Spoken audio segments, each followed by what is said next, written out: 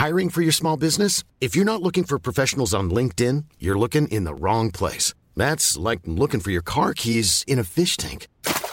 LinkedIn helps you hire professionals you can't find anywhere else, even those who aren't actively searching for a new job but might be open to the perfect role. In a given month, over 70% of LinkedIn users don't even visit other leading job sites. So start looking in the right place. With LinkedIn, you can hire professionals like a professional. Post your free job on linkedin.com/people today. So let's hit record now. Oh, now this is good. Yes, well, I can already see that it's recording both of our audios now. Because I've hit record and it says 2. Aha. Now I assume that that's just going to work. So wonderful. Let's just go with that. Woohoo! That's a great start. Well, I will do this a third time. I will commit to that. I promise you. What about a fourth? Come on, please. I don't know. You're gonna have to send me some Pringles in the post. Fine by me. Okay, let's get on with the podcast. Let's do it.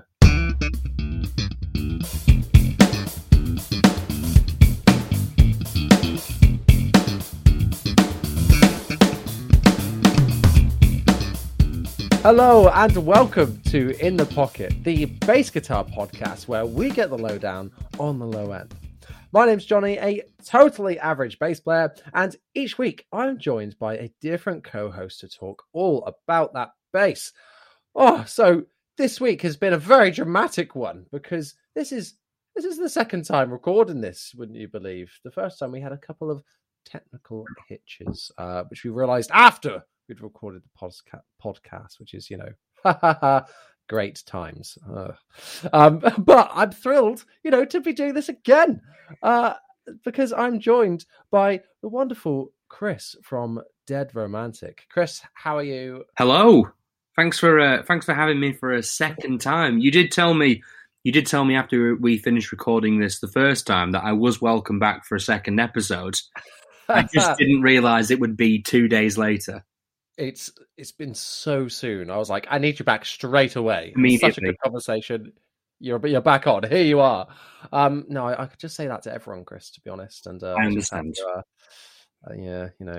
Just had to get you back on. Anyway, so for those that don't know, Chris is an awesome bass player, playing in the band Dead Romantic, who are not that old of a band, but are like skyrocketing, doing so well. Lots of endorsements in there, which we'll talk about later. All the gear and all the idea as well, because you guys are doing so well. You started like first quarter of the year, wasn't it? Yeah. Well, firstly, thanks very much for saying that. But I think the first single yesterday came out in April. It's September now, so it's been a relatively short amount of time. But since then, it's really started to pick up momentum, which is obviously exactly what you want for a new band. But it's going really well. That's probably the best way to describe it at the moment. Yeah, so happy, and it's no surprise because you guys sound awesome. So the single "Fight Me" has recently reached over 100,000 streams, and all really well deserved. And there's some incredible bass tones within there as well, which we'll talk about later on. Oh, you. You stop it. Come on. So we like to ask our guest 3 questions when they come on here. So the first one is 3 words, Chris, to describe your bass playing. Well, I am going for alliteration for this answer. I'm starting off with percussive. I'm a really big fan of bass guitar and bass guitar parts, really locking in with drums or locking in with guitars or complementing vocals in a rhythmic way. So I'm going with percussive as the first one. I'm also a really big Tool fan.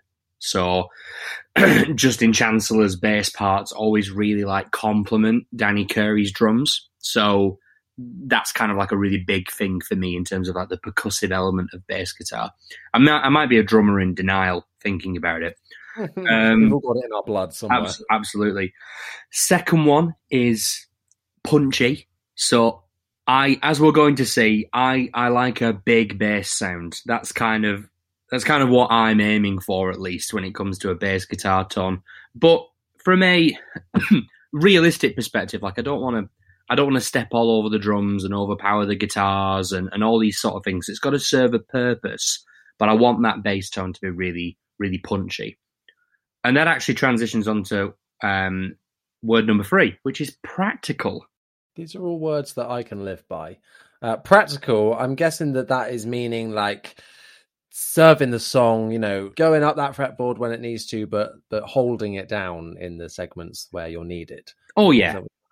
Absolutely. I mean, I'm in a band. Dead Romantic is a band where there are just... it's a band for a start. And then there are bits where, it's just got to be big. And it's just got to be as impactful as possible in those right moments. And if you're a bass player, I think you can make or break that. Like if there's a really heavy riff section and you decide now is the time for me to do some chord work up on the 14th fret of the D string, some delay, it's not gonna work. Like you can make or break that section. So sometimes you've just got to be practical and copy the guitar, but lower and really add some weight.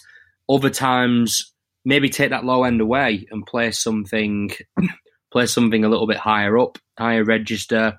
So it's bigger when you come back in, or maybe a different tone, like play with a thinner tone for a couple of sections. But if you're thin there, it means when you go back to the big sound, it sounds even bigger, like dynamics. I probably should have used dynamic as a word, but I'm sticking to practical.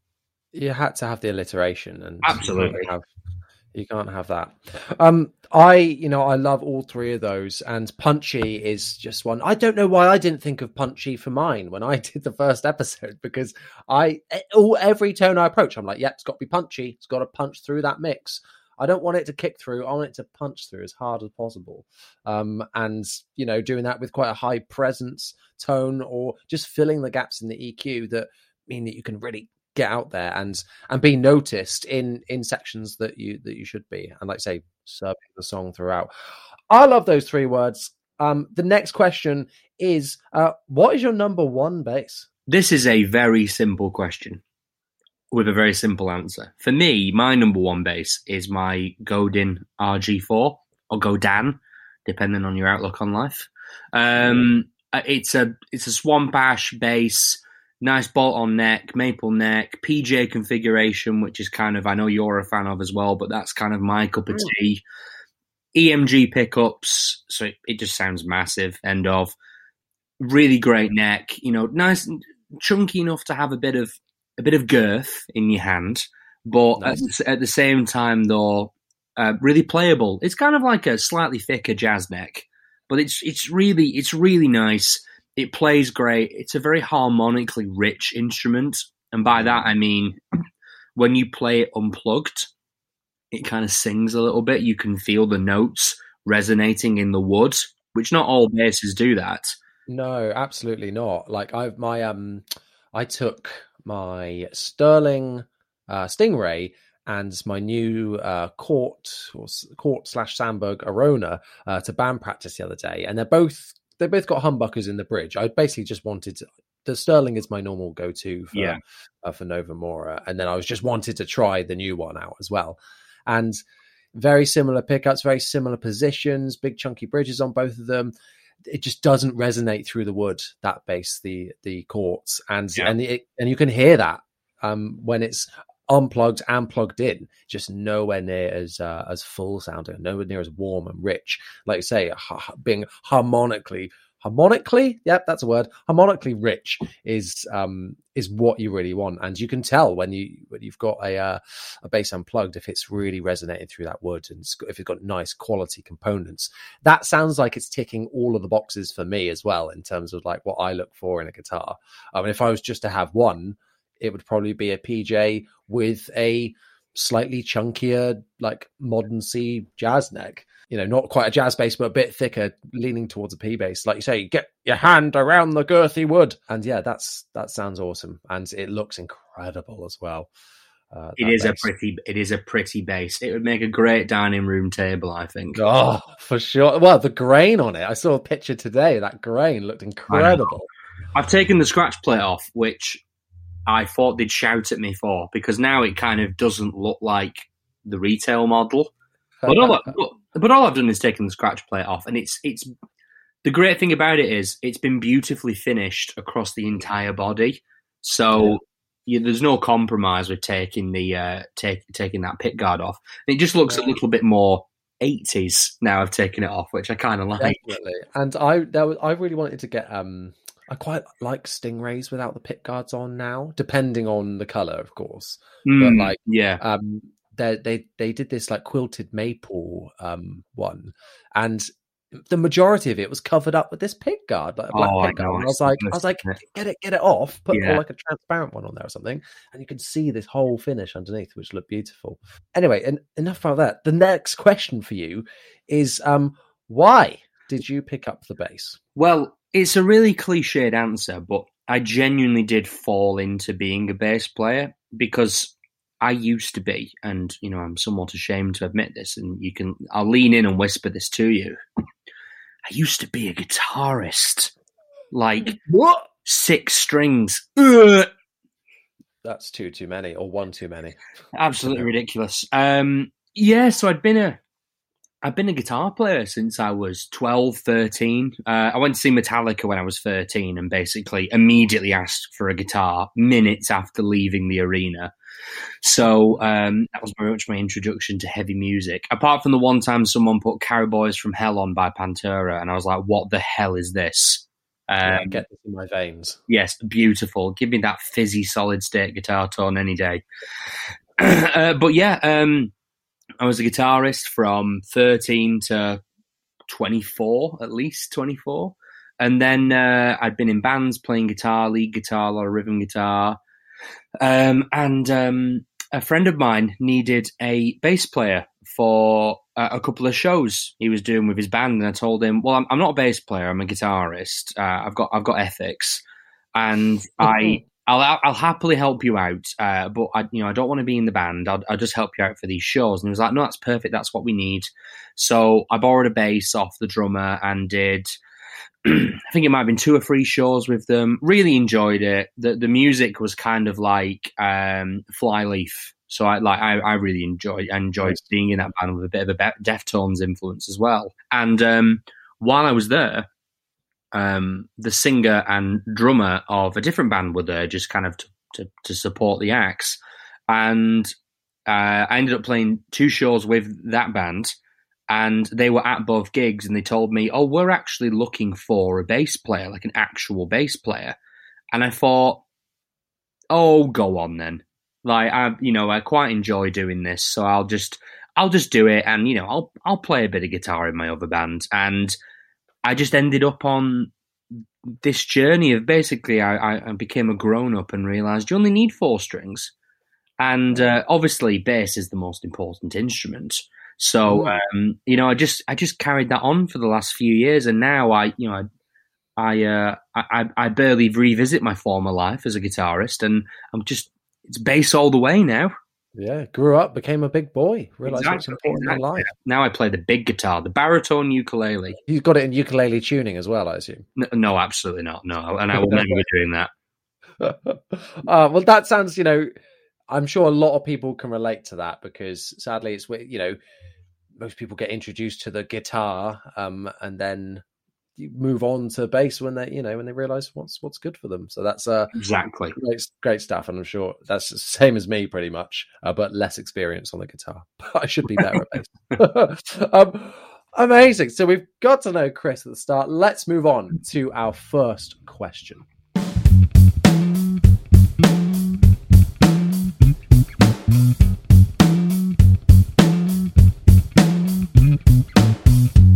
This question came in on Instagram, and it says, how did you settle on string gauge, and are you married to a brand? So what tuning is Dead Romantic in? 2 different tunings. Well, Guitar Land is 100 different tunings, but bass always the way. But bass tuning, I do about half and half. Half of the album, and as a result, half of the live set is in drop C. Mm-hmm. And then the other half would be done on a 5-string, but because I've got little tiddly hands, I use a 4-string bass and it's tuned down to BEAD. So BEAD and drop C. Nice. So some heavy string gauges that are needed to accompany those bad boys. I think I remember from last time. Is it a 120 gauge that you're running on the? Is that on the C? You are absolutely correct. So on the C guitar, it's a 120 gauge. I can't remember what the higher side of things is, but it's the Diodario Nickelpack. I think it's an orange. I think it's an Nickelpack. I love that band. Nickelpack. I am actually a really big Nickelback fan, to be fair. But I will talk about Nickelback all day, every day, if you let me. But the bass itself, it's the Nickelpack. It's orange, and the lowest string is a 120. I know that for certain. I'm looking at a set right now. Go on. Tell me that more. Is also what I am using at the minute. But the 105 version for a standard tuning, an E or maybe a drop D, I might go down. I have actually done rehearsals. So when I got the go down, it came with a 45 to 105 gauge set, and it was a pretty new set as well. So I did a few rehearsals with a 105 down to drop C. Ooh. And I can get away with it. I had to pick near the bridge a little bit more. I could get away with it for a rehearsal situation or maybe a little bit of recording, but live, absolutely no chance. Like I need that 120 live. Those strings are going to be flat and about. Exactly. And I know everyone says this, but I absolutely do pick very hard. Like, I batter basses live. Like, I have broken picks. I've not broken any strings yet, well, bass strings, but I really do give it a wallop. So I need that higher gauge, for the lower tuning. Battering them like cod in a fish and chip shop. Absolutely. Yeah, I'm the same, but I'm in drop D normally, and the 105 is okay for that. Oh, it's fine. Down to drop C, that 120 must feel hella tight and sound really tight as well. Well, I could potentially go a little bit heavier. Like, I have been tempted to try and find a way to put a 130 on it. So it's it's a 5-string tuned up one note. Yeah. But I feel like if you take a really heavy string and tune it up a little bit or put it under a lot of tension, you get the tuning stability and you get the intonation, but I feel like the sound is compromised a little bit. A lighter gauge string, obviously you've got to find a balance, but a lighter gauge string will sound better, but that thicker gauge string just sounds a bit flubby to me. No, flubby's the wrong word. Yeah, well, that's probably, the string's probably not moving as much, so there's not as much vibration. So that, probably explains the sound difference there. It's all about just finding the one that works for you in terms of getting that nice middle ground of it being tight enough, it's not flapping about, and it sounds good. With Diodario, I really like this brand because I started off with Ernie Ball, and I just found that they died too quickly. I like that fresh string sound, and I just found I was paying out of my bum for new strings all the time because they just died too quickly. Yeah, and I'm a very sweaty boy, so I've got to have some durability on that. I'm lucky to get 2 shows out of a nice new fresh set of strings, and then that's it. And it's not the same. You can't just like turn up the presence and treble. No, I've tried. I've really tried. It doesn't work. So then I went to Elixir because I heard that they last a long time, and they do. They are really durable, I found. But my God, like it didn't off balance the cost. They're so expensive. No, really. Yeah, it was like 40 quid a packet. Whew. I know, insane. But they did sound good, but it wasn't worth that money for me, I didn't think. So then I decided to try out Diodario. And I kind of go between the nickels and the Pro Steels. Pro Steels are a bit brighter. And yeah, they were just that nice middle ground. They were just a little tiny bit more expensive than the Ernie Balls, but I found that they last way, way longer. Yeah. And yeah, I've not looked back since really. Well, I say that I did try out some Ernie Balls again the other day, but it kind of just reaffirmed my feelings. I would quite like to try the Dunlop Super Brights. I've heard good things about them. I'm a big fan of Josh Paul, who's the bassist in Daughtry. Cool. If you've not checked him out on Instagram, he is a monster bass player. Like I never saw it coming. Like it's all double thumb slap stuff with envelope filters and short scale fuzz tones with flat wound strings on them. Like he's really like and he looks the part as well. But he uses Dunlop Super Brights with a Stingray. He has a lovely Stingray. I think he's got the Dark Ray actually, which is quite cool. I know. Wow! Oh, I wouldn't expect that from Daughtry. Well, yeah, I mean, I've seen Daughtry live. They were opening for Nickelback years ago, but I never expected that. But anyway, the stuff he puts on Instagram is amazing. I really do recommend you take a look at him. But he uses Dunlop Super Brights, which is stainless steel. But I have never really, I don't think I've ever given stainless steel a really good go. No, I'm trying to remember if I did one time with I think there was an early ball. Oh no, it was at the Cobalts. I can't remember what they're made of. But I didn't really like those very much. But no, I'm going to say no that I haven't either. No. I don't think. So maybe that's some homework for us both. Go away and come back next time when we have to re-record this again. Thank you so much. Let's swiftly move on to the news. This is where the musical interlude will be. Ba, ba, ba, ba, ba. Oh, yeah. Ooh.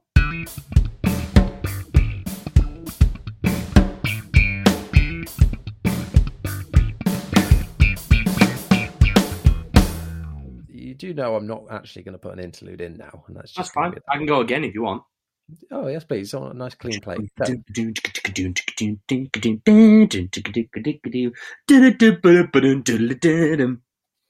Nice. That's the second one. I'll use both. Excellent. I really hope you do. I'll send you the money of the royalties for that. It's fine. Thank you. When I actually make some money. So the news this week is chock-a-block. We, as I said, some of these news items might be a little old hat to you at home now if you're really top of your game and know what's going on, because, we're recording this a bit later than we normally would. But I kept the news items the same because there's not been that much since, and these are some really cool bits of news that I want to talk about.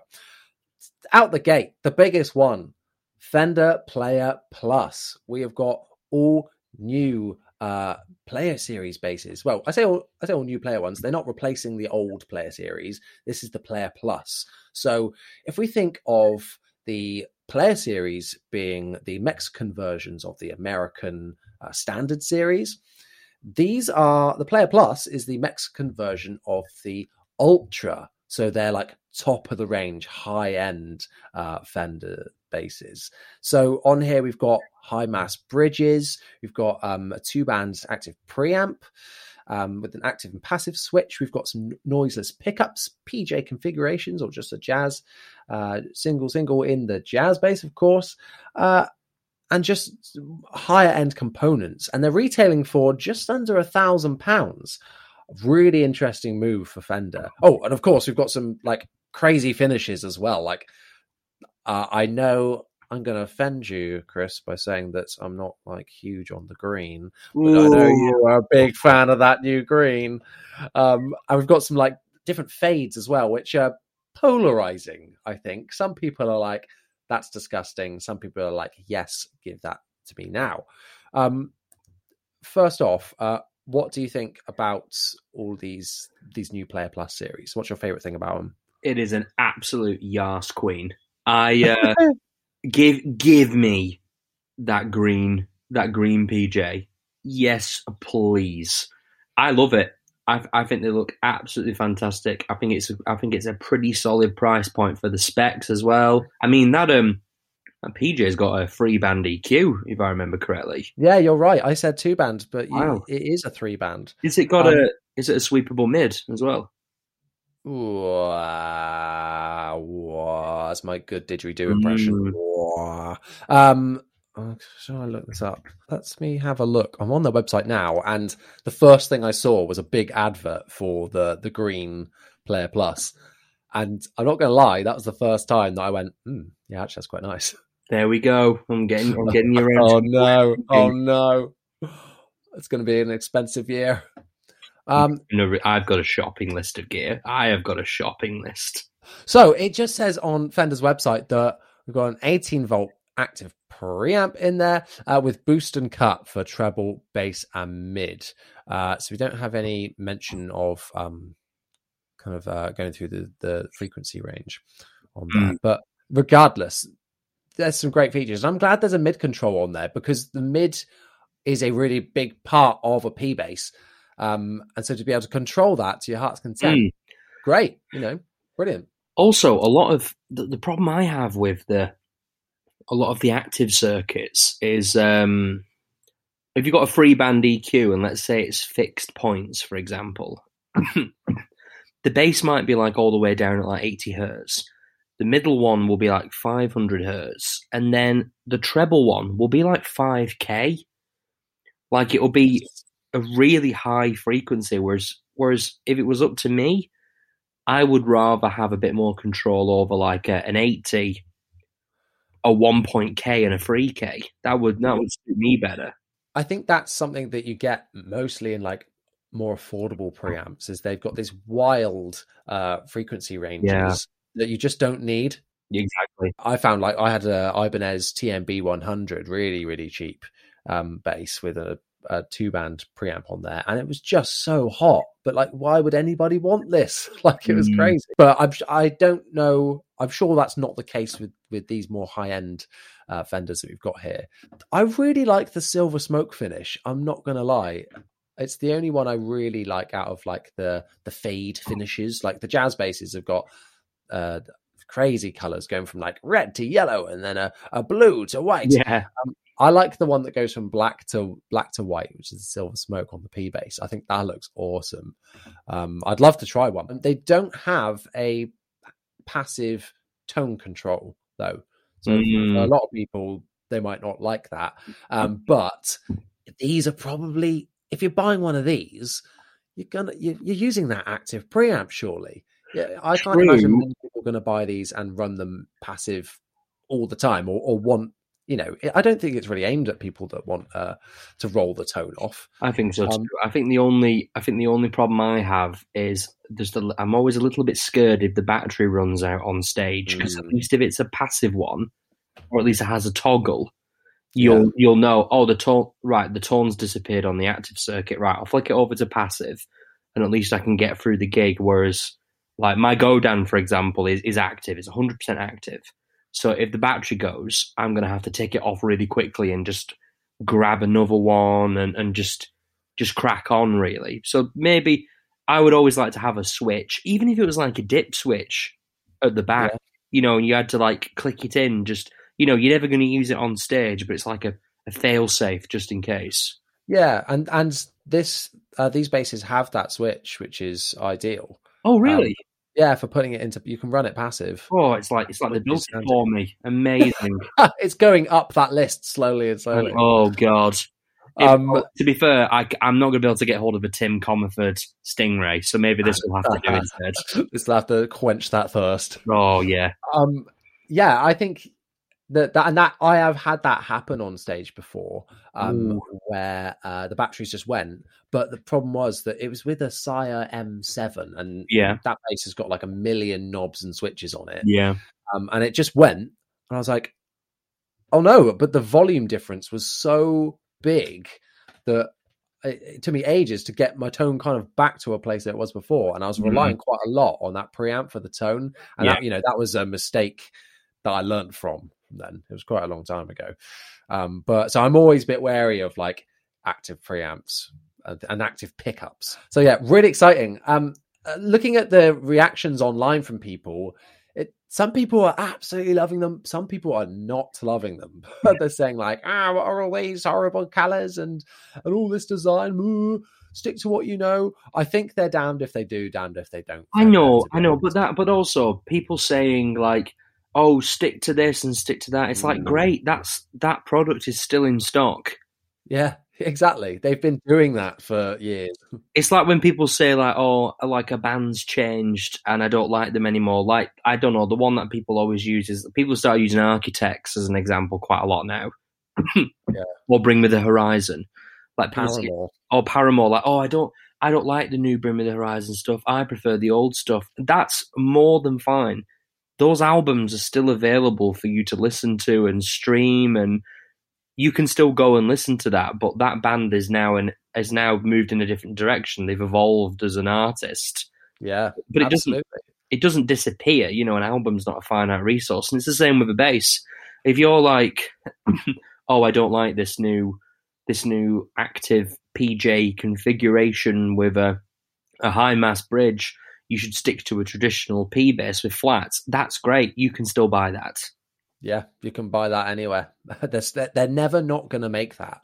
Exactly. But it's really exciting to see them doing some more things because, you know, with Squire doing loads of exciting things with the Paranormal series and the new Affinities and, you know, all of the different colors and some roasted maple necks that you're getting on the contemporaries, all really cool stuff that I have found myself being way more excited by Squire than Fender recently because they've just been doing all these vintage reissues all the time. It's like how many times can we just redo the same thing over and over again? Exactly. So I'm glad that they're going in this direction. It's cool to see a very established brand like Fender also maybe go after the modern market a little bit more. Like, for example, I love the sound of modern basses. Like, I love the sound of Dingwalls, the headless Ibanezes, Ibanez. Don't know what the plural is of Ibanez. Ibanez.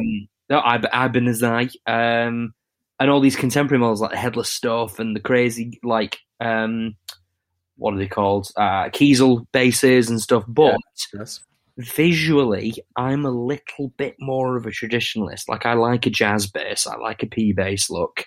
I like 100%. I like a Rickenbacker. But I want that modern, punchy, mid-range, heavy tone. But I also want a headstock. And maybe not a multi-scale. Yeah, I completely agree. We're on the same page there. I like modern tones with vintage looks, and these new series is kind of marrying those together. I kind of go about mine where I like the more vintage simple bass, like just, you know, straight up P bass passive, and then running it through lots of preamps and distortion to give it a more modern sound. Exactly, having like vintage underbelly that's pumping it through. That's pretty much what I'm doing. Yeah, exactly, and I think that is. You know, speaking personally, I think that just sounds great. Awesome. They look really cool. Let's move on to another bit of Fender news, which hasn't quite made the headlines everywhere, but I thought it was too cool not to mention. And that is that the Japanese factory have done a limited run of the Fender Katana. So these are kind of like flying V looking basses with a P bass pickup. They were originally made in 1985 with a Squire on the headstock. I think it was Hama Okamoto, sorry if I've butchered that name, that it was the artist model of. So now they've brought them back under Fender. And I don't like flying Vs, but I love this. I think they look so cool. They've done it in I think it's a black with a white pick guard, like a white with a torch shell pick guard, and then the singing star of the show is the shell pink with a black pick guard on there. They're so 80s. The headstock is like nothing I would ever want, but I love it in this context. I think they look really cool. Have you seen these? I have, and I want one as well. I kind of want to go against the mold with this, so I want the shell pink one, but I don't want to play like 80s stuff on it. I want to put flat wounds on it and just sit there with a Boss OC2 on the wubby setting and just play like trap hip hop bass lines and slides and stuff. But it's so cool. That pink one is so cool. I love it. I think it's brilliant. Absolutely. And it's not that expensive. By the way, I can totally see you rocking one of these playing that music. I think I would also just play a flying V bass with like Dead Romantic, just to be like, come on, you know, the bass player deserves a bit of the limelight now. Look at my big pointy instruments. Can it be a Dean as well? So the headstock is like going off in like a V shape as well. I really wanted one of those when I was a teenager. Like Matt Hafey from Trivium had one with like the Japanese rising sun flag on it. and it had a Floyd Rose and like whatever. Oh. I think it was DiMarzio pickups and the big pointy headstock, and I was like, I want that so badly. Well, I'm hoping that that you can get your hands on one of these katanas to get close to that. Absolutely. They're about, if my calculations are correct, they're about £1,250. So it's not too bad, really, for a new and like vintage reissue and limited run out of the Japanese factory. That's a pretty good price. Of course, I think you need to get them imported, though. So it's probably like double that again. Yes, unfortunately. Unless you do the thing where you go on holiday with an empty guitar case and then come back with a guitar in it and be like, yeah, I brought this with me. Whoops. Whoopsie! How did that get in there? Just put it in the overhead. You're like in the overhead storage in the plane. Just not in the case. Just shove it in there. Yeah, I think I'll find I brought this with me. Yeah, it's fine. Do you have anything to declare? No, definitely no, nothing at all. So let's move on to some more news. A little bit of news here for a little amp that's come out from Joyo. Joyo are a Chinese manufacturer making affordable versions of other pedals normally, but now they've started bringing out their own stuff as well. So they have brought out a 50-watt bass head called the Bad Ass bass amp, and on the amp itself, there's a capital B, lowercase a, lowercase d, and then capital ass. So it's the Bad Ace. They've tried to make it look like it says bass, but it just looks like it says ass on the end. And I hope it doesn't sound like ass. It's £126, 50 watts. It's one of these little lunchbox heads. For me, I don't really. To run up against a drum kit, I want at least 200 watts. I run 500 watts in my live rig, without, of course, going through the PA system as well. But just for band practice and stuff, I don't normally have that. So I like to have a 500 watts amp. Well, that's the kind of what I go for. 50 watts, is that really going to get you very far if you're not DIing it? It's not going to be. It's not going to be good enough for. Well, it's not loud enough for any live situation. But I'm sure it's more than fine for like playing at home. Maybe because some people just like playing instruments at home and they've got no interest in doing it on stage. Look, I really like Joyo. I think Joyo are a great brand. I used to own tons of their pedals when I was a teenager, like just starting out, and I want to try a fuzz pedal, or I want to try chorus for the first time. Yeah, and 100%. I can't really spend £90 on an MXR pedal or a Boss pedal, but this thing for £25 got me more than close enough at the time. They have I'm not sure which. It's a Boss digital delay, a DD6, DD7, one of those that they do, and it's one of the more expensive ones. It's like £60, but it's amazing. Like, it's so good. It's got like 2 switches, tap tempo. You can put modulation on the wet signal. You can EQ the wet signal. You can like save 2 or 3 presets, I think, as well, and hold the button down to select them. Like, that's cool, and that's really cool, which is very inspiring when you don't have any money. Definitely. And I think that's a great point, that it's kind of this, it gives you this accessible stepping stone into gear that you're interested in. I was exactly the same, because I think it was like my 3rd ever pedal was a Joyo, and it was a compressor. And I've had compressors ever since, because I fell in love with this Joyo and I thought it was brilliant.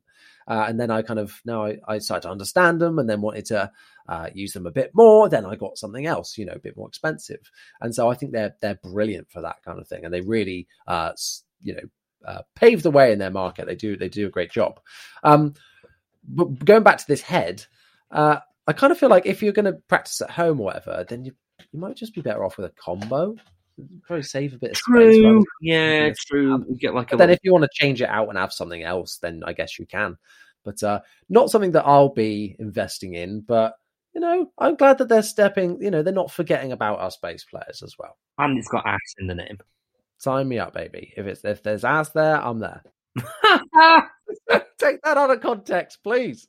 Cut that out. Hello, Yeah. editing, HR. Please no. I need to put some kind of watermark below that. So the last bit of news is from G&L, which is they brought out the L2500 series 750, which is essentially just their L2000 series 5-string, but with wider string spacing. So the full three-quarter inch spacing. So just like, because a 5-string isn't just a 4-string with a string added on. The string spacing is a little bit smaller so that the neck isn't like this massive chunk of wood in your hand. And it means that when you pick up a 5-string, it takes a bit of getting used to, especially if you're like me and you play really hard with a pick everywhere and your hands going up and down the bass. You've got to work a bit harder to mute some of those strings. So you're not just like whacking them all at the same time. So this kind of helps to combat that a bit. It's just an interesting change, really. I think this is a cool idea. And it's nothing necessarily that new, but I can't see myself wanting that, to be honest. I think, you said you've got quite little hands. Do you think you'd be able to cope with that? It might be a little bit big for me. Like, I would really like to try it because I have noticed that my live, at least, when I've played a 5-string, just a normal 5-string like we're used to, there's a bit more. I'm hitting excess strings with the pick because there's just a little bit less maneuverability on the picking side.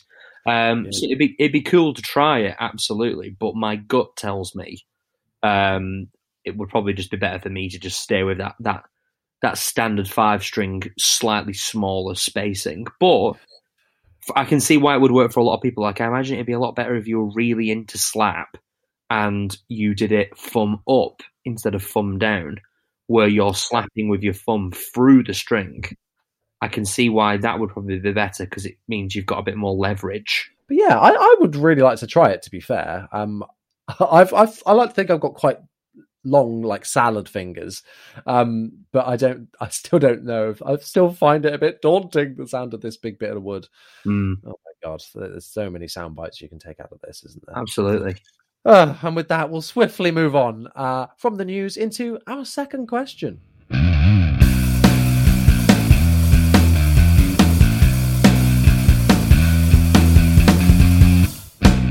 Another musical interlude. We've already got one for this. It's fine. Oh, great. Well, there'll be another one. So this question comes from good friend Stephen McGrath, who says, does buying gear inspire you to play, or does playing inspire you to buy more gear? I feel like this is a very loaded question. Stephen, I see what you're doing here. I see what you're trying to bait me into thinking, and I'm not accepting it. I am not falling into the camp of less is more, tone is in the hands. You don't need that extra. You don't need that 7th dark glass pedal on your pedal board. I disagree. But let me be happy in my own space, damn it, Steve. Let me use this massive pedal board to compensate my mediocre playing. Okay, just let me have that. We can't all sound like you when you've just got a DI box. Okay. Yeah, exactly that. The bottom line of it is that I think it works both ways. Does buying gear inspire you to play? Yeah, of course it does. There's, totally. If I whack a chorus on, I am inspired to play something different, and that makes me want to pick it up and play something different. If I've got an envelope filter, an octaver, it inspires all different playing. So I think buying that gear and wanting to get something in, if I'm particularly into envelope filters at the minute and I want to get one on the board, then I'll just try and buy one. But that inspires me to play, and then it works the other way, because does playing inspire you to buy more gear? Yeah, of course it does. Because I might be playing and I'll be like, I kind of want a new distortion, or I want to try. It tastes change, So I got to combat that by buying more gear. If I spent as much time practicing as I do browsing YouTube for reviews of the same Dark Glass B7K or a Boss bass overdrive, I think I'd be a lot better bass player than I actually am. Yeah, I was And you'd be thinking out of a earlier. job. Yeah, exactly. You're keeping my views going, mate. I was thinking about this earlier actually when I just realized how long I've been playing bass, and I was like, oh my god, I should be a lot better than what I am. Christ. I was like, oh yeah, oh dear, I need to practice more. And yeah, I think there is stuff in that, and like I said at the start, kind of jokingly, about tone in your hands. I think there is a lot of tone in your hands, but that doesn't take away from the functions that gear has. And not in just like a high quality bass, because I think there's amazing things that you can do with affordable gear. But I'm kind of thinking more about pedals and effects in this instance, because that's what inspires me in terms of different sounds. Different basses, I go through phases massively. Like I'll be like, oh, I really like Stingray tones at the minute, or oh, no, I just want to play a P bass all the time. Absolutely. So I think it always changes as to what I'm inspired to buy and play. That being said, if I get a bass and I don't like it, or I don't like the look of it, and I don't like the feel of it, I'm not going to want to play it. So I think it's really underrated and plays a massive role in wanting to, inspiring me to play. So I think it works both ways with gear. I think so too.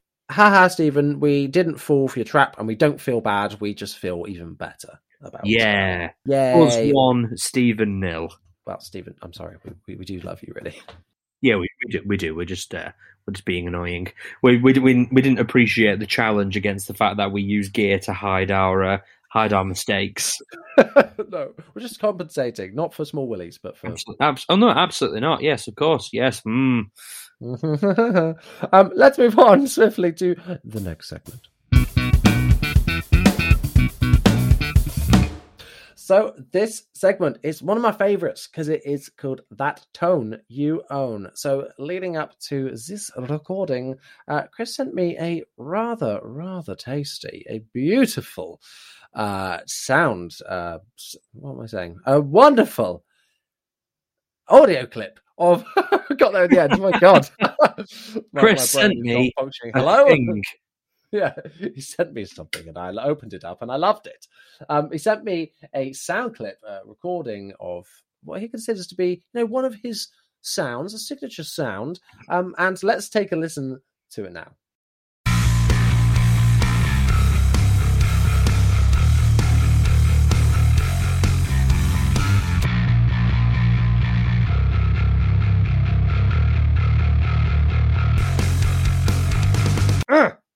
Damn, if any of you at home know me, you're going to know that is ticking all the boxes and tickling my pickle big time. I love the way that is sounding, mate. It sounds awesome. Let's break it down. So what bass are you using for that tone there? Well, it's my Godan. It's my RG4. So I guess the signal chain itself is, well, start off a pick. Obviously, I'm probably 90% of the time a pick player. We have one song, maybe two, 1.5 songs in our set I play with my fingers. And then the other 10.5, I'm a pick all the way through. So pick Dunlop 88, and then the green one. And then D'Addario strings. It's the Godan with EMG pickups. And then we go into the magic, the secret sauce, if you will. There's a lot going on here. So I'm excited. There's a lot going on. We've talked about this before. Now, to break it down, really, it's if you were to divide it down into its simplest components, it's the quad cortex by Neural DSP. Like, that's the hardware. It goes into the quad cortex, and then there's an XLR out into the mixing desk. And then there's a bit of compression and a bit of EQ, but it's nothing. It's nothing crazy. It's just stuff to kind of like carve it out a little bit to sit with the drums better. Like, you'll notice in the track, the drums are there, and then they cut away, and then they come back to kind of show it all fits together. Because basically, bass guitar on its own doesn't matter. It's what it sounds like in front of everything else. For me, at least, it's what it sounds like with the drum kit and with the guitars. You've got to compliment that. Like, I'm going for best supporting actor. I'm a Tom Hardy as opposed to a Brad Pitt. A lot of people would argue that is better. Yeah, I would also argue it's better. But the tone itself, so the actual sound it's a dark glass Adam, so the big green Nolly Get Good pedal, and within that is a compressor, distortion. So this is all inside the pedal. What I'm saying here: compression, distortion, cab sim, and then if I remember correctly, at the end there's a multi-band compressor that kind of keeps the low end tight. However, Inception style, I'm not using the Adam pedal. I am using a capture of the Adam pedal using the quad cortex. If you're still with me here. This is big time science. Oh my god. So basically I've captured a pedal and then the entire signal chain is just me playing a capture of the pedal and that's it. So obviously, I'm just going to be naive here. When you've captured that, what kind of then, because there's so much going on in that pedal, what parameters have you then got to fiddle with on the quad cortex? A bit of EQ, and that's basically it really. So when you capture a pedal, you're taking a snapshot of what that is set to at that time. So whether it be the setup of an amp, a cabinet, a pedal, you're capturing the state that is in at this point. And then you can use the quad cortex as a touch screen. So you just touch on the capture and it opens it up and you've got a gain, and a bass, a mid and a treble and a volume. And they're mainly there for you to kind of tweak it to get it just like it is on the against the original material. So the Adam pedal, for example, has got a compressor inside it where you can control the ratio and the amount of gain going into it. You can have everything from like 4 to 32 to 1, like it's crazy. And there's a lot of different cab sims. I can't control any of that. I've just captured my Adam pedal with the settings I like, and then I have that in a little box. Think of it like Ghostbusters, where they catch the ghost and put the ghost in the box. I'm doing that with equipment. Oh my God, don't you let that quad cortex out of your sight. Don't let it open up. You don't want to see the horrors that come out of it. Exactly. I think that's a fantastic way to put it.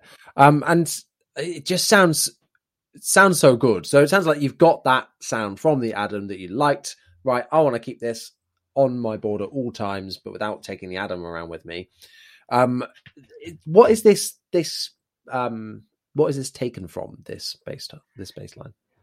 Oh, this is from one of our tracks called All Talk, which is already available. It was like a soft single. We released it. It was our first release just before Yesterday came out back in April. And what you're hearing is part of the chorus. And just a quick point you mentioned there that made me laugh.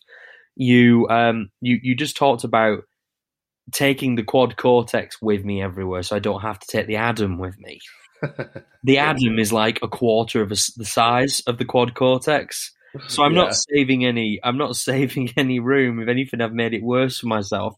But you've got everything in one. Yeah, exactly. I've got everything, and the Adam by Dark Glass is amazing. If you want that sound, like if you like progressive metal and you want to sound like Nolly from Periphery, that is you buy that, you turn it on, and you load up stock preset number 1, which that kind of is.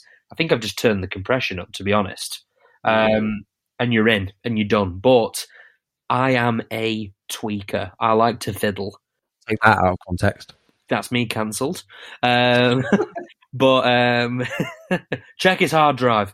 Don't open up his quad cortex, whatever you do. Yeah, exactly. Don't open that cortex. I like messing around with a different sound. So, for example, when I sent you that track, that was what we were using to track that part of the album. I now use a completely different sound on some of the later songs, and I use a completely different patch live. And I've changed that every show. So every show we've done and every rehearsal we've done, I've used either a different capture that I've done myself at home, or I've used one of the. There's like 80 stock presets just for bass. Like there's one where, it's trying to be John Stockman from Carnival, and it's like the tone of like Goliath or Simple Boy, and then another is clearly trying to sound like Duff McKagan, and then there's loads of them basically. But I've been trying a different one every set and every rehearsal to try and find exactly what I want, because I think I'm one of these people where I'll never be happy in life, but with music, that's I can relate to that as well. Where I'm like always tweaking on the go, and it depends on the room that you're in. Even in the same room in a band practice situation, if you're like setting up slightly differently. I mean, I know you're running lots of in-ears, but like for me, how I relate to that, I'm never in the same place, exactly each time. So there's always a bit of a different sounds. I'm always tweaking as I go, and my taste is always changing. Oh yeah. So you got to adapt to that as well. And I'll take broad strokes. Like I'm not talking like, oh, today I'll boost the mids and today I'll cut them. I'm talking like, well, today I used an Ampeg SVT model with the low button clicked in. And then this gig, I'll try a Gallion Kruger, and then I'll try a Harkey, and then I'll try a Mesa Boogie Strategy 88. And today we'll use the vintage microtubes. Tomorrow we'll use the B7K, because these are all digital amps that I'm telling you about, by the way. So they've got captures, which is like a snapshot, but then they've also got amps, like a plugin, for example. So the SVT has the entire front panel of an SVT. So there's a mid control with the frequency switch that the actual SVT has. Yeah. And there's the high button and the low button. So I'm at a bass buffet every gig. You're making me salivate at this bass buffet. They're available now at neurodsp.com. #ad. #sponsor me. Not an actual sponsor. This is incredible stuff, and it leads very nicely into our next question, so we can kind of just continue this conversation there. But let's do another musical interlude, shall we? Bass interlude. You just have to have the last word, don't you? Bum. Flipping heck. Not having this guy back for a third time.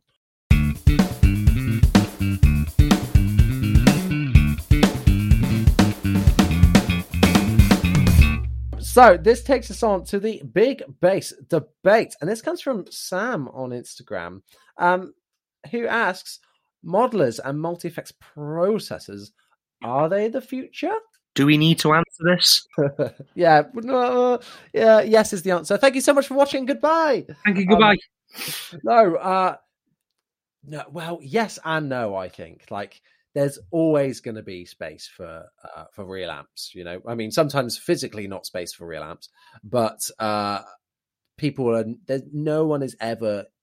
What am I trying to say here? There's always going to be people that will want a real amp and that will poo-poo having anything digital. That's just a fact. There's always going to be absolutely.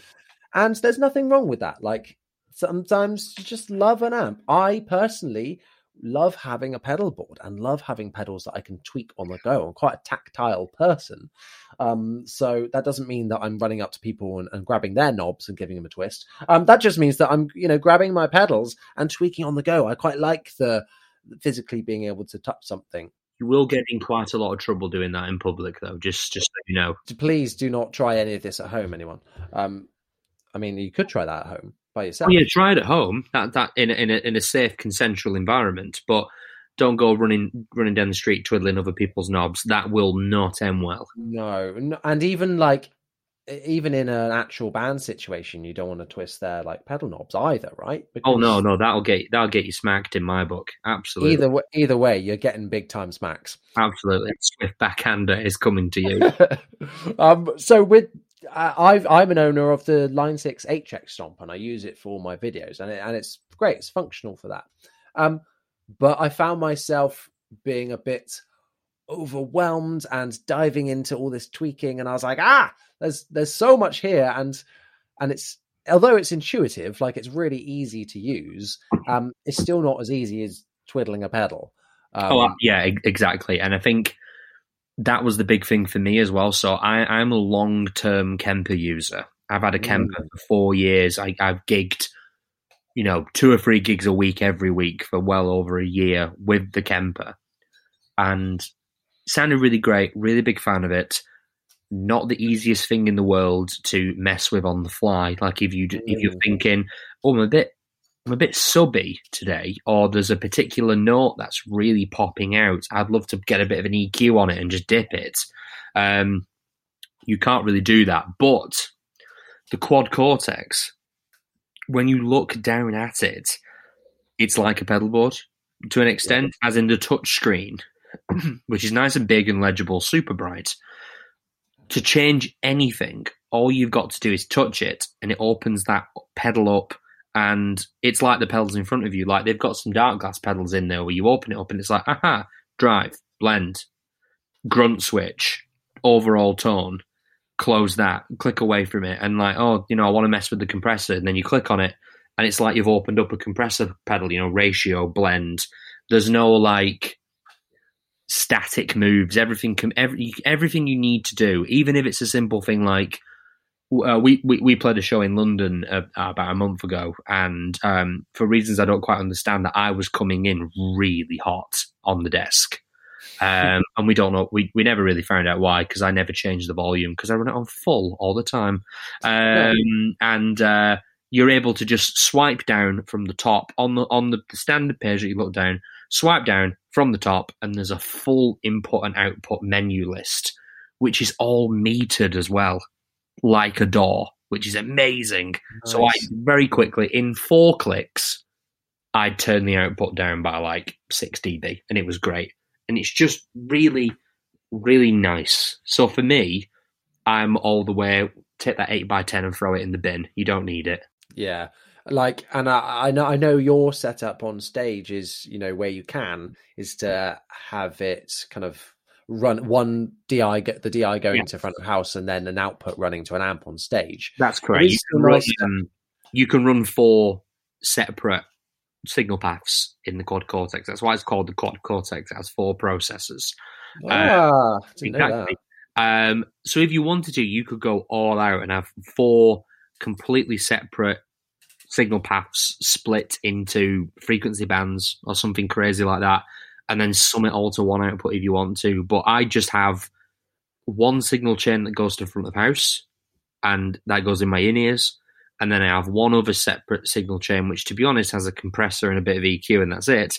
And that goes to my dark glass amp, which runs either whatever the venue's got, or just a little. I have a little Laney 210, which serves me a 410. Sorry, Laney 410. One of the Nexus cabs, which is really light, really loud. Really like it, and that's just there to kind of tickle the backs of my knees on stage, which suits me just fine. But for small shows, I'm just in-ears. I'm nice and simple. Yeah, and that's, you're getting the best possible mix then, aren't you, in the in-ears? Yeah, exactly. And in that setup, in this scenario, you have everything you need, because let's say the PA goes down, or there's an issue, or for some reason there isn't enough inputs, or there's some reason. I'm sure there's a story for everything when it comes to sound guys and PA systems. That you cannot use it, and you're like, oh great, okay, fine, I'll use the amp on stage, or vice versa. If there's no amp, or like you say, no room for an amp on stage, fine, I'll just run it direct. Luckily, as bass players, we can afford to do that. And guitarists can as well now with items like this. So I think the Quad Cortex is like a step in the next direction in the future, because it's all about accessibility. Like you say, the Kemper isn't that accessible, really. The big learning curve. The Line 6 stuff, the Helix is is close, and the HX Stomp that I've got is okay. It's easy to use in terms of how it's set up, but it takes a lot of getting used to. There's a lot of like double clicking buttons, and there's some like touch bits on the buttons where you can assign it to it. But some things don't quite make sense, or it's like it takes like 10 clicks to do something, whereas on a pedal it would do like 2 twiddles of a knob, So yeah, I get it. It sounds like with the addition of that touch screen on the Quad Cortex that is a next step. Oh yeah, it's crazy. I mean, all the buttons, all the buttons on the actual hardware unit turn as well. So if you don't want to use the touchscreen, you can click on an amp and turn actual dials to change the settings, which is I don't do, but I prefer to use the touchscreen. But it's really cool. I've heard the Axe effects is quite difficult to get your head around as well. Yeah, I'm not really big on the Axe effects, to be fair. I'd rather have a Kemper over that, and particularly for bass as well. Well, I've heard I'm a big Beartooth fan, and the bassist of Beartooth uses an Axe effects, and his tone sounds really good. He sounds amazing, but I've never tried an Axe effects. You're right. I forgot he'd done some stuff on Instagram recently. Yeah. Put some demos out, and it does sound so good. And like you listen to like the older, I don't know, I think it was all recorded through like guitar amps as well, or the old like on the original EP that they let out. The bass tone on that is insane, and it's a huge part of the mix on the yeah, totally. As is bass in any mix, but in that particularly, it's super aggressive and present in there. And it's a big part of their sound. So, you know, maybe that's a sign that it is the future then. Obviously, there will be people listening to this that are going, no, thank you. I will stick to my head, my camp. I'll stick to my head of my camp, my head of my cab. You'll stick to Mein Kampf. Whoa. Oh, no. That's a whole nother level of cancelled. I thought that's episode 3. Yeah, edit that out. Bring it on, baby. Well, those people, it's perfectly fine if you're an amp guy. All I'm saying is, you come back to me at 3:00 in the morning when you're dragging that 8x10 and that huge SVT Classic up a flight of stairs that weighs like 26 kilos, and I will wait for you to do it, and then I will walk up with my tiny backpack and go to bed. No thanks. And like people, there'll be naysayers that say, well, I can tell the difference. To be fair, if you put them A and B side by side, you could tell them apart. Bass, less so than guitar even. Like guitar, you can probably tell a bit more. Well, I think it's the other way around, actually. Oh, really? Because with bass guitar, because it's bass guitar is a very functional instrument, at least in my eyes. Like it's there to serve. It's like a foundation. It's part of the foundations of a house. And I think if there's a particular frequency that's like a bit lacking, so let's say a modeler is rubbish at anything under 90 hertz, for example, that's going to really affect you from a bass perspective. Or let's say it's rubbish at anything above 5K, that's going to really affect a guitar, for example. Or 5K is a bit high, but do you know what I mean? But yeah. I have sat, and I kid you not, I have sat in our recording studio, which is I don't want to toot my own trumpet, but it's a very good recording studio, with the Kemper, with the Quad Cortex and the amp that we're modelling, mic'd up in another room, and we've captured it, and we've A-B'd it, and me, our singer, our keyboard player, who's a producer himself, and our guitarist, who's a multi-platinum selling producer. You know, he's got great ears. We've all sat there and gone, I can't tell the difference at all. Like we've faced the other way and clicked it and tried to trick each other. And then even if we have noticed the difference, it's so little that as soon as you got another instrument next to it or put it in a mix, you can't tell the difference. And for me, that's good enough, because the only person who is listening to a bass guitar on stage or at a venue really loud is me in my in-ear mix. Everyone else is getting it at the appropriate volume for the mix. 100%. And like you say, if it's soloed, nothing else, you might be able to pick something apart to identify that that's the digital one. Yeah. In a recording, less so. Live, even less so. Impossible live. I really want a Quad Cortex now. So thank you very much for just ruining my YouTube channel that focuses on affordable gear. I'm terrible. I am very sorry. If it helps, I do think the Helix is amazing as well. I very nearly bought a Helix, and it was partly your fault. A few other parties, but mostly you. And I got an opportunity to get one of these, so I did. But I forgot the point I was making here. Basically, the Helix is great too. And if I'm ever near you, obviously I'll bring it and you can have a play around with it. Good man. That's what I like to hear. Because I would love to play it to know if I because they're not cheap things. No, they're not cheap. If you're not sure about it, like it's an expensive risk to take, like to get into that kind of thing. Because I found when I first got my HX Stomp, I had to sit on it for a few months and get used to it because I instantly didn't like it. I was like, there's a lot to this. There's it was a barrier to playing, honestly, because it made me a bit down in the dumps because all the presets were really rubbish. That's one thing I don't like about Line 6. Well, I've heard about that. Like the main tip for the HX Stomp and the Helix ranges, don't bother with any of the stock presets, which is actually, I'm pleased to say, is the opposite with the neural stuff. Like all of the stock presets are usually done by like artists who use it or beta testers, or the bass patch I'm using messing around at the moment is made by Doug Castro, who's the CEO of Neural DSP. Oh, nice. It's just a Sansamp into an SVT, and it sounds amazing. Brutal. Yeah. Well, that's that's the sound I want. But getting that out of the HX Stomp is, a challenge sometimes. You've really got to dive in, and that put me off straight away. I was like, I wanted this for the ease and to have everything at my fingertips, but there was a big learning curve, and it put me off of playing because I was like, oh great, I'm gonna have to pick up and play and try and work this thing out again. But once you get there, it's great.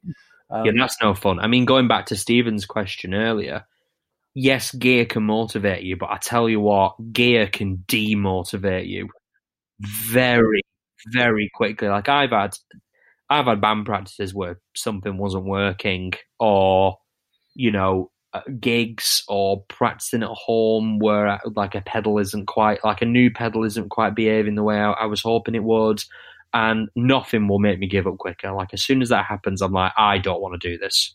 Yeah. And because I get quite a lot of, now with the channel, I get quite a lot of gear in. And so I find my attention span with gear is reduced as well. And like, if I don't like something immediately, or if I don't like one thing about it, I'll be like, well, I'll sell it and get something else, So I kind of had that issue as well. So you're totally right. As amazing gear is, it can sometimes have that opposite effect. That sounds like we're going to end on a bad note, but it's not. That's just a fact, and we love gear. We absolutely love it. All gear is good. Exactly. All gear is good. Budget means nothing as well. Oh, 100%. Yeah. You can get fantastic tones, whatever the price range. Absolutely. Just got to know your stuff. So that brings us to a close of this podcast episode. I really, really hope that this has worked this time, because it has been an incredible episode. I think I've loved having you on both times, Chris. It's been amazing. Well, thank you for having me on for the 8th time. I really appreciate it. Take number 12. 4 hours later. Yeah. Thank you so much for coming on. Where can people find you, both yourself and the band? Well, you can. I'm only really on Instagram, but I have a Twitter, but I haven't posted in months on it. So Instagram, I'm pretty simple. It's that guy on bass, all one word. And then the band is going to be Dead Romantic Band on Instagram, and I think that's the same on Twitter and Facebook as well. If you stick us into YouTube and Google, those search engines do their thing, and we're at the top of the list fairly quickly. You can catch one of our music videos. You can also Google us, and we've got a website as well where we've got all the merch and the tour dates and all that lovely juicy stuff. Go and check it out. Keep in touch. Go and let Chris know that you enjoyed this episode. Let me know that you enjoyed this episode. If you're watching on YouTube, leave a comment down below, and Yeah, but I think you should bloody hit that subscribe button extremely hard. As hard. Imagine someone's come up and twisted your knobs on your pedal, and you're giving them a backhand. That hard. That's how hard you've got to hit that subscribe button. Just imagine someone's walked up to you, and it's your big moment. It's the only time in the set as a bass player you're above the 12th fret. Like, it's a big deal. And just as you're about to slide up that glorious roasted maple neck, they click your tuner pedal on. Right. That reaction, that gut reaction, is how hard you need to slap the subscribe button. No, thank you. Thank you. I've now got that soundbite I can put into every video. You're welcome. My God. I know we're closing off here, but that has reminded me of a time when, because like my favorite part of a set is like that first note. Oh, when you're like, oh, come in. Boom, that's my least favorite part of the set by far. Is it? I hate it. I love it because it's like because we've got like an intro rolling on a backing track. Yeah. And then we come in with this sub drop and like, yes, I love it. I did that one time and my wireless battery died literally a second before that first note. So I went, did this big headbang just to nothing. I was like, oh no, and then I had to like scramble around for a cable. I was just getting like anxiety and PTSD about that. That first the first minute of the set is my least favorite part because there's still a few nerves lying around, but they're pushed to the side pretty quickly. And for me, by the time I hit the second song, I am like, the train has left the station, let's go. Nice. He's going full steam ahead, baby. Choo choo choo. Exactly. Choo choo choo. The Fat Controller laughed. You are wrong. If you're making any Thomas the Tank Engine references, you're very welcome here. Thank you so much, Chris, for coming on, and everyone at home for listening. Thank you so much for listening. We'll see you next time.